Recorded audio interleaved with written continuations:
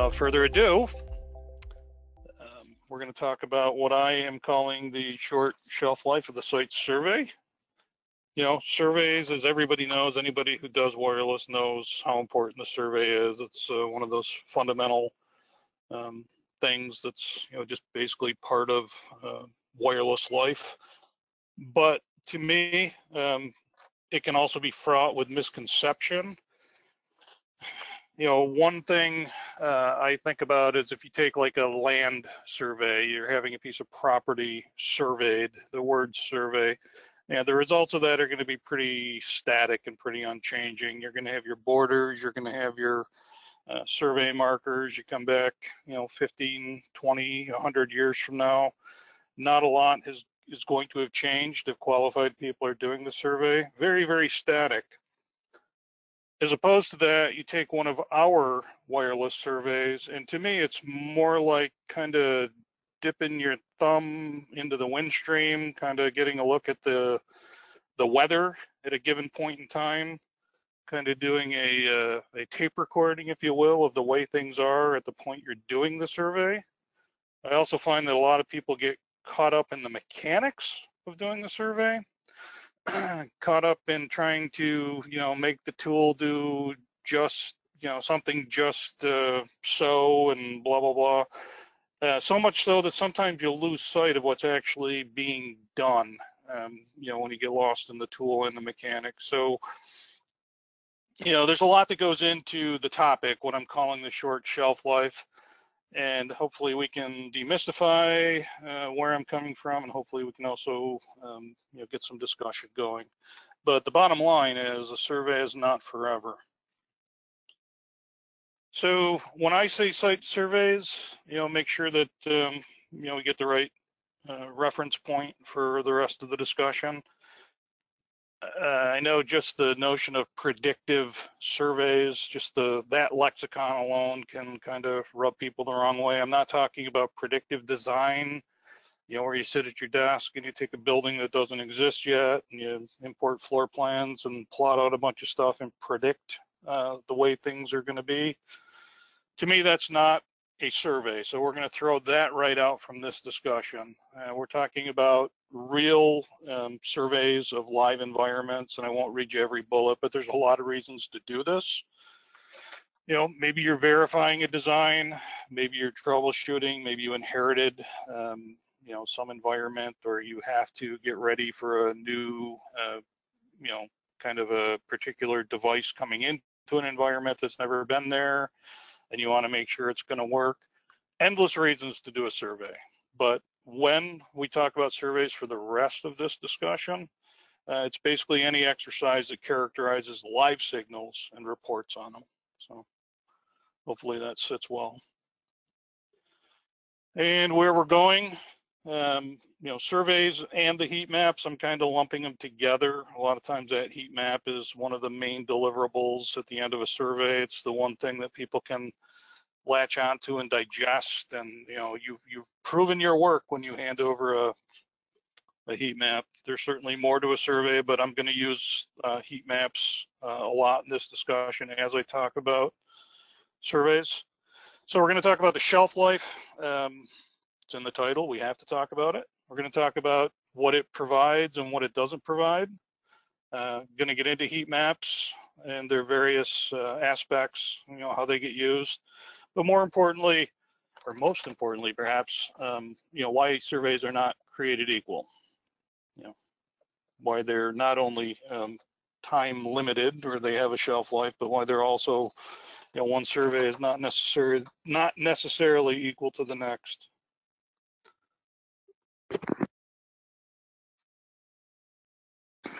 Sorry, muted there for a minute so I could cough.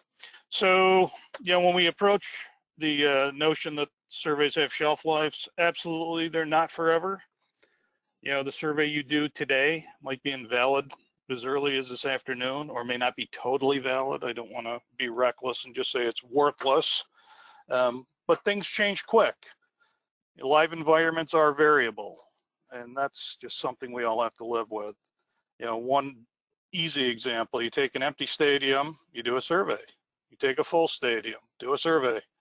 the results are going to be fundamentally different. Take an open floor plan, do a survey before move-in date, all the furniture comes and all of that. Now redo the same survey and you're going to find things are vastly different. There's lots of examples of the variability of environments.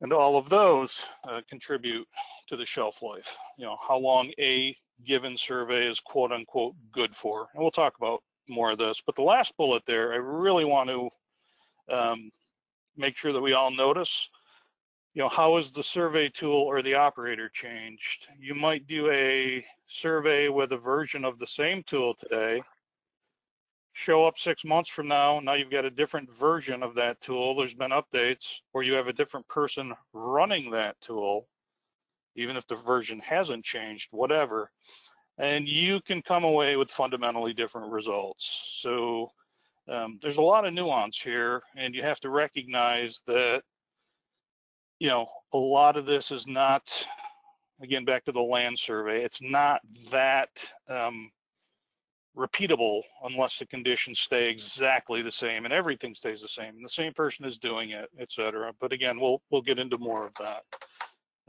So before I toggle over, let your eyes roam across the screen, and this, these are some key ingredients to why a survey is shelf life limited. And for the record, this Mac does not have a touch screen. No matter how many times I touch it, it won't advance. There we go. I can't wait for Apple to invent that and call it Well, magical. Yeah, well, I have a Windows PC that has it, and I'm spoiled. I love it. And I know that that's a polarizing topic, but I touch this stupid Mac screen so many times, and it does nothing, and I don't learn. So, not to state the obvious, and some of this will be, but at the same time, it's part of the discussion. What do we actually get out of a survey, right? This is kind of the teaser slide for everything that comes next, and we'll get more into these. But, as I've said before, a survey isn't a thing. It's not something I can hand you. Hey, here's my survey. I can give you a bunch of reports, and I can give you details of what happened when I did the survey. But the actual survey itself is more like a, I said the word recording before. And it really is. It's like you're recording the environment at a given point in time. So maybe we're using it to validate the design to meet specific criteria.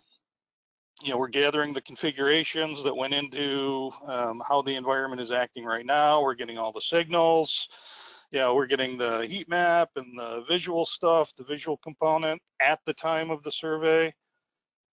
So basically, we're creating an expectation that we have a general understanding of the infrastructure side that we can hand to somebody and say, yeah, this is what it was when I did it through my eyes, through my understanding of the tool, through my adapter, through my offset set up in the tool, back to the variability. This is what I saw, and maybe you care how I saw it or why I saw it this way, but this is what I saw at that point in time.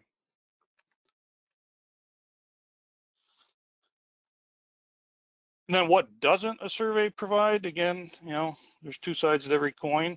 It absolutely does not provide a guarantee of ongoing performance. And this is where we get into some of the misconceptions. My guy was here a couple of weeks ago and he did a survey and everything was good then. So because he did a survey and things were good then, I shouldn't have any problems. I paid for a survey. Well, it just doesn't work that way.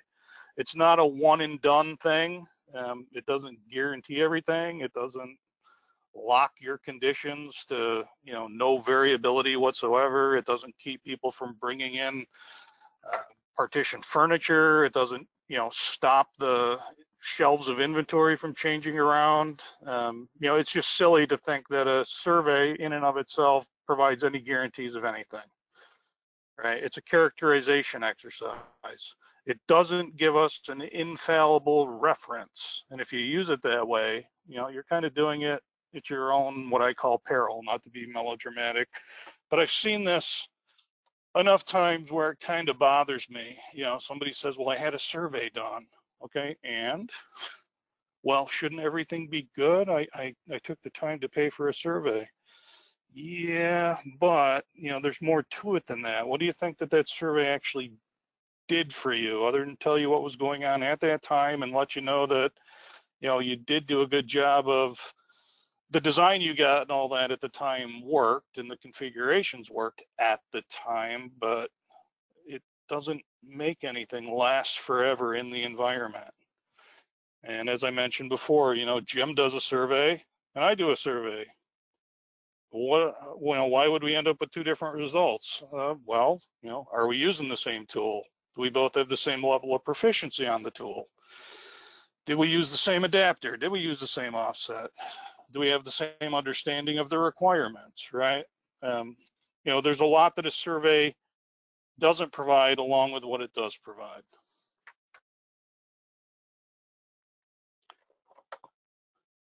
And then the ever popular heat map. I call it functional eye candy.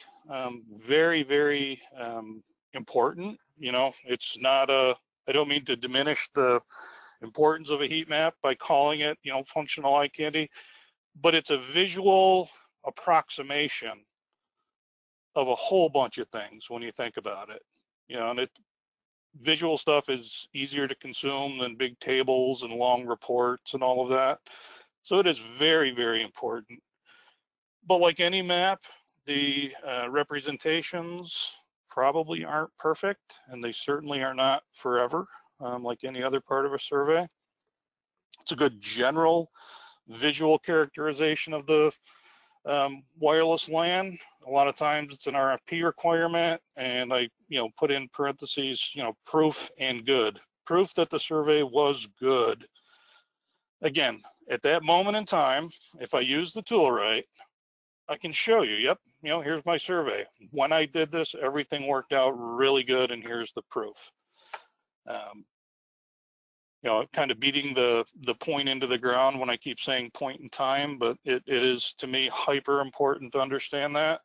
And then also the, just like with the survey itself, the heat map can be influenced by the person creating it and any other number of settings, you know, proof positive of that. This is the same floor plan, same AP, same power, same everything. I basically moved one slider so I could make the point. I understood the requirements to be something on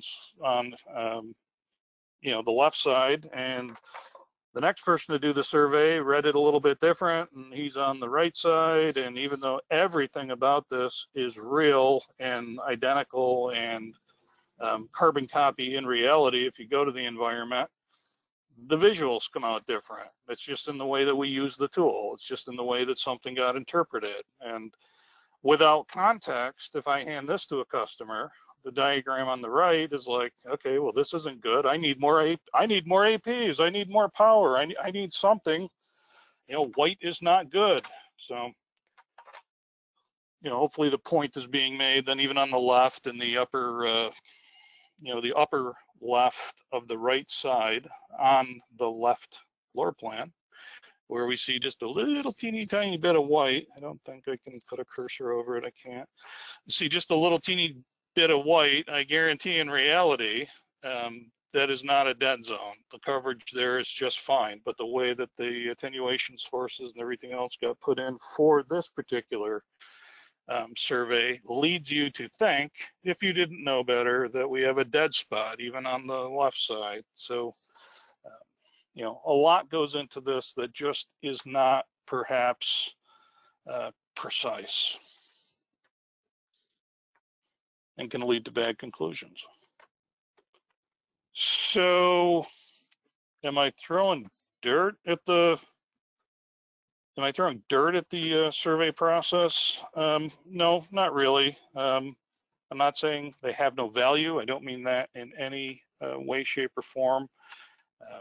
You know, I'll expound on that a little bit more. But the only way they're going to stay truly consistent is if you do it, T1, then you do it T2, then you do it at T3. The only way you're going to get consistency through those different points in time is if nothing changes. By saying nothing, I mean absolutely nothing. Same person, same tool, same settings, same environment. Nothing has changed. Doors are in the same position they were when you did the first survey. They're either open or they're shut. The metal door has not been replaced with a wooden door. There's not a new filing cabinet, in the boss's office. That's the only way things are going to stay truly consistent. Now, the trick is, does the variability really matter? Are you still meeting requirements? So what if, one cell changed a little bit and the next cell changed in a different way? Is the overall, what the system equals in the end, is that still good? That's really what's important. But things are going to change. And I've also seen cases where that last bullet there, things changed. I don't understand why they changed. Probably isn't going to sit real well with the people I have to hand the survey to. Maybe I better start changing some of the knobs in the tool so that my second heat map looks a lot like my first heat map. So, I'm saying your surveys and your heat maps will be consistent if nothing changes. And I'm also saying you can achieve the perception of consistency basically by cheating. Unfortunately, that happens, but it's really not good either. So it's not news. Most environments do change. This is where we meet the real world. Again, I won't go through all of the bullets, but any number of adds or changes to the environment will change the survey. It doesn't mean things are bad, things are wrong. It doesn't mean you necessarily need more APs. It doesn't mean whoever did the initial job did something wrong. It just means that the environment changed. And a lot of times the survey is used when we're troubleshooting, or when we're a lot of times when we're troubleshooting, or when we're doing individual client support, or we're trying to find something that isn't wireless but feels wireless, we find ourselves doing a survey. We should expect changes. We should expect the first survey to not be totally duplicatable because the environments do change.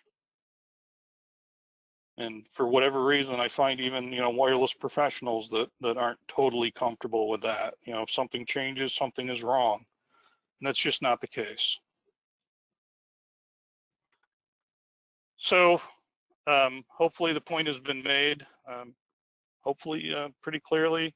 I'm not trying to be a bummer. I'm not trying to downplay the value proposition of surveys. Basically, if a design was really good to begin with, the fact that the survey process is variable shouldn't even really matter that much, right? But anyone involved needs to understand the nuances. Hey, why did my picture change? Hey, why does my heat map look different? Well, this wall was added. This thing happened over here.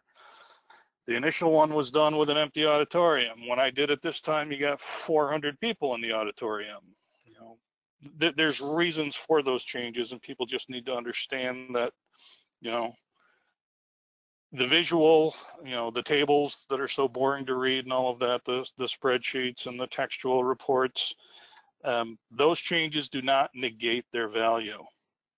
And then the question about the NMS generated heat maps, the network management system, your airwaves and your PIs of the world, prime infrastructure, and I forget what the other ones are, but there's Aruba and Cisco for you. Very much so, if you're using RRM, you should expect those heat maps to change, right? That's what RRM does. So variability there absolutely should be expected on occasion. Again, I'm not trying to muddy the water of what a survey is by mentioning them, but it is an important point because it is a source of a heat map.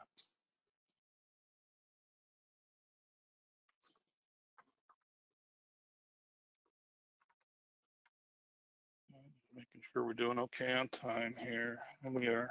So, you know, for all of this talk about surveys and heat maps, to me, you know, the takeaways hopefully you get from this, the surveys absolutely have value. To say that we could do without them in all but the smallest environments, I don't believe that at all. When they're done right, yes, they absolutely validate designs. Even if you're not doing a full survey, they're absolutely instrumental to troubleshooting, and you know, they just have multiple purposes. Going back to the beginning list of why we do surveys and the different types of surveys, a survey just isn't as simple as a map of where APs are. Each one of those APs has all kinds of stuff going on between power settings and channel settings and timers and thresholds and features that are enabled, both 802.11 based features and then vendor optional features. All of those end up contributing in some shape or fashion to the overall survey. Whether they're important to the survey that you're doing depends on what the requirements are for that survey and what you're trying to validate. But that survey process can be very nuanced and very complicated, or it can be very simple. Channel and power, yep, I got good coverage. You know, all depends on what you're going for. And again, this is why they're not all created equal. You know, they're done for different purposes. They're done to different criteria. The big human component, excuse me, the big human component factor, I don't know why this, I don't want to say it bothers me, but I don't think it's given enough attention overall.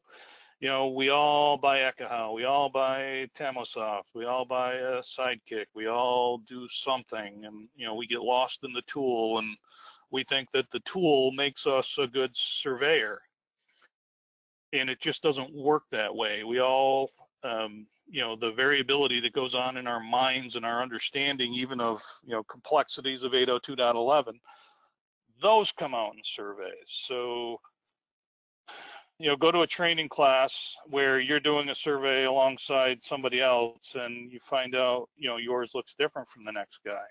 Well, who's right, who's wrong? Maybe neither, maybe both. All depends on how you went at it, even though you're using, you know, the same tools and the same settings and the same everything. You know, don't discount the human component. Sometimes it's almost like the going to a doctor and getting a second opinion. If a survey is that critical and you're the consumer of the survey and it just looks wrong, or you're the boss of a, you know, you're the supervisor of a survey crew and somebody hands you something that just doesn't look right, you know, don't necessarily call the tool into question, but also focus on who's actually using the tool and how they're doing it. And, you know, the human part of it absolutely cannot be discounted. And just remember, you know, the drum beat I've been, you know, banging on all through this. We're sampling the RF at a point in time.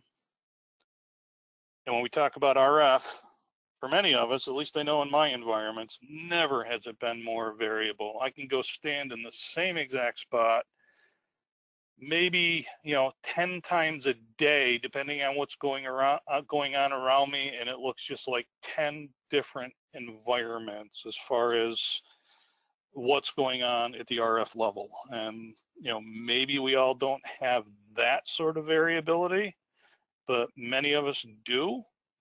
And you really have to kind of not just do a survey, the point in time, you know, exercise, but you also have to apply some big thinking to it to understand that, okay, if I did this, you know, at another point in the day, or if I did this next week, it's going to look different, and here's why. You know, you have to be able to add that thought to any survey that you either do or consume. And with that, I'm hoping we got some questions. Nice. That's one of your own drone photography photos, isn't it? That is Scipio, New York. My wife and I are taking rocks from a farmer's field to improve the shoreline at our camp. While I'm flying the drone, my wife is heaving rocks in the truck, and I'm trying to avoid work and doing like this. But that is Scipio, New York, the New York countryside. The lake in the horizon is Owasco Lake. And just if anybody thinks all of New York is New York City, I've just proven you wrong. Beautiful. Well, I want to encourage all of our attendees to use the Q&A panel to ask questions for Lee. We've got a few that have already come in here, Lee. And why don't we start with this one from Steve, who says, how often do you resurvey the same site? Boy, generally for me, my world is 300 buildings, various numbers of floors, various uses in those buildings. Um, Generally, if there is some kind of new device that's got weird, wonky requirements, like in the stadium we have when they changed scanner types, that was one case where we did a survey just to get a feel for, how did another survey to get a feel for how the new scanner types might behave in the existing environment, and tried to use the survey tool set to emulate the new scanner. But generally it's more, once the design is proven, at least for me, if there's not some significant change that's going to happen, whether it be changing from one like 11N to 11AC, or the device thing that I mentioned. Usually it ends up being just during troubleshoot and support. Something is so weird and wonky that we have to go there and try to figure out, well, what changed in this environment? Did a floor plan change that we didn't know about? And a lot of times when you're doing the revisit like that,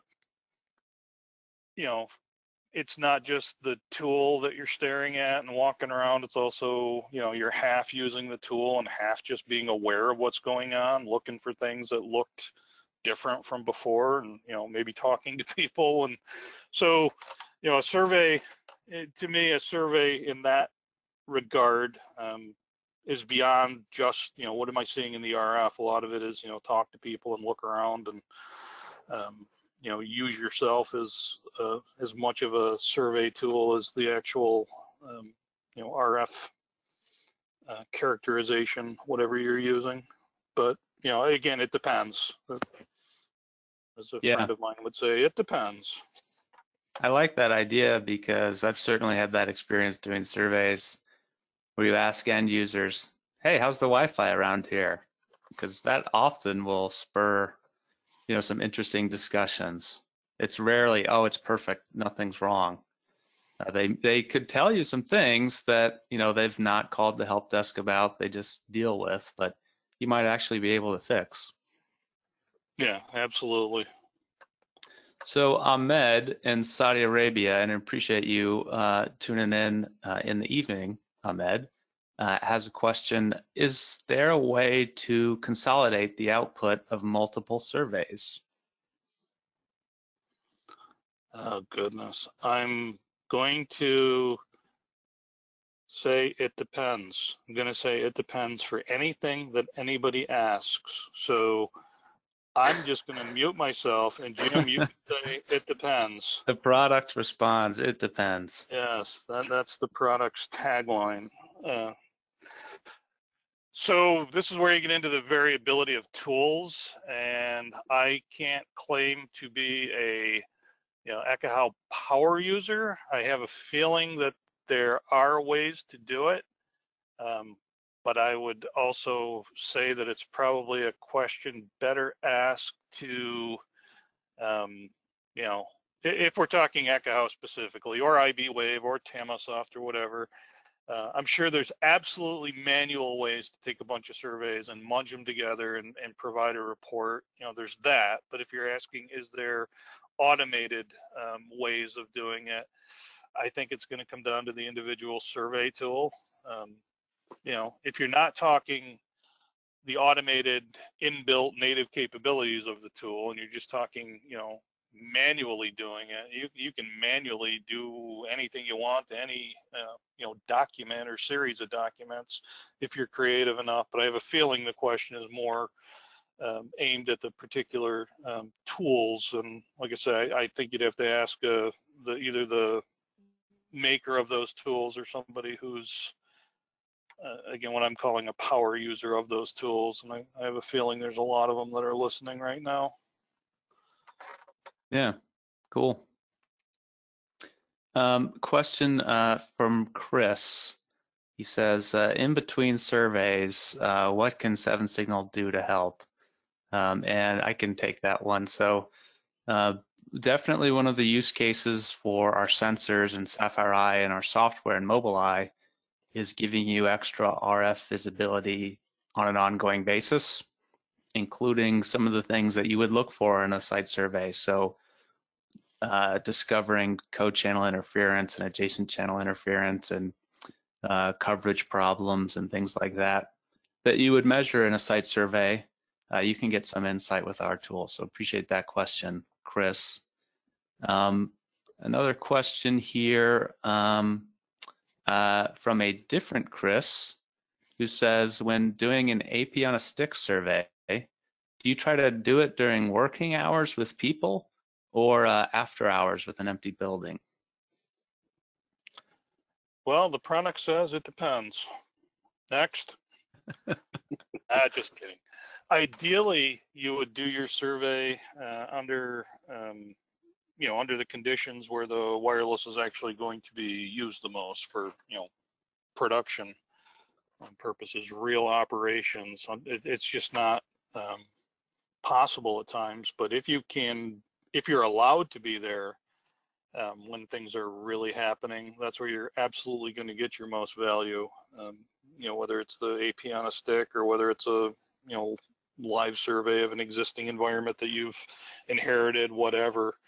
If you can be there during what I call typical operational conditions, absolutely you're going to get your best value during those times.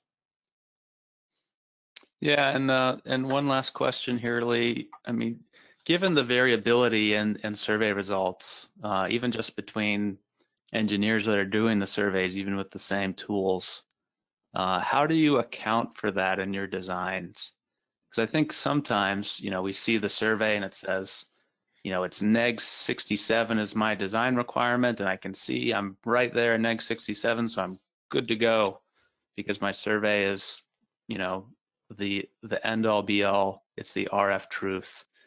But, to your point that you've illustrated today, depending on who's doing the measuring tool, the adapters, changes in the environment, there's variability in those results. So how do you account for that when you're, doing designs? Well, the more accuracy you can bring to it from any number of directions, the more accurate you're going to be. As silly as that sounds, your walls, if you can actually measure your walls, if you can actually get the attenuation of the walls, versus guessing, well, that's going to be more accurate. If you can get more sample points, that's going to result in more accuracy.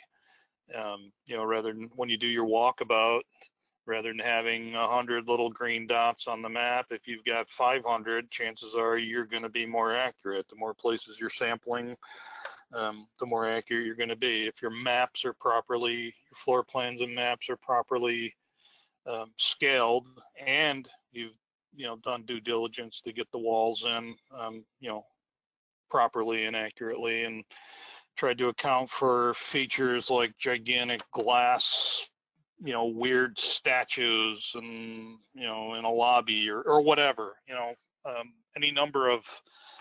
You're never going to be totally accurate. You can't account for everything, but the more that you can account for and bring into your design, the more accurate you're going to be, right down to the offset of the tool for the expected devices that you're going to be supporting and all of that. Just, more is better as long as that more is accurate. Gotcha. Cool. Don, do we have time for one last question? Yeah, I think we do. We're right on time right now. So yeah, one last quick question from Craig.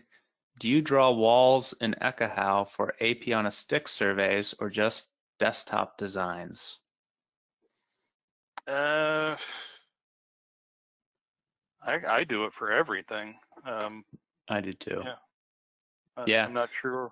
I'm not sure why you wouldn't. I'd be curious to hear what the thought is behind not doing it. And maybe there's a reason, but I'm taken aback that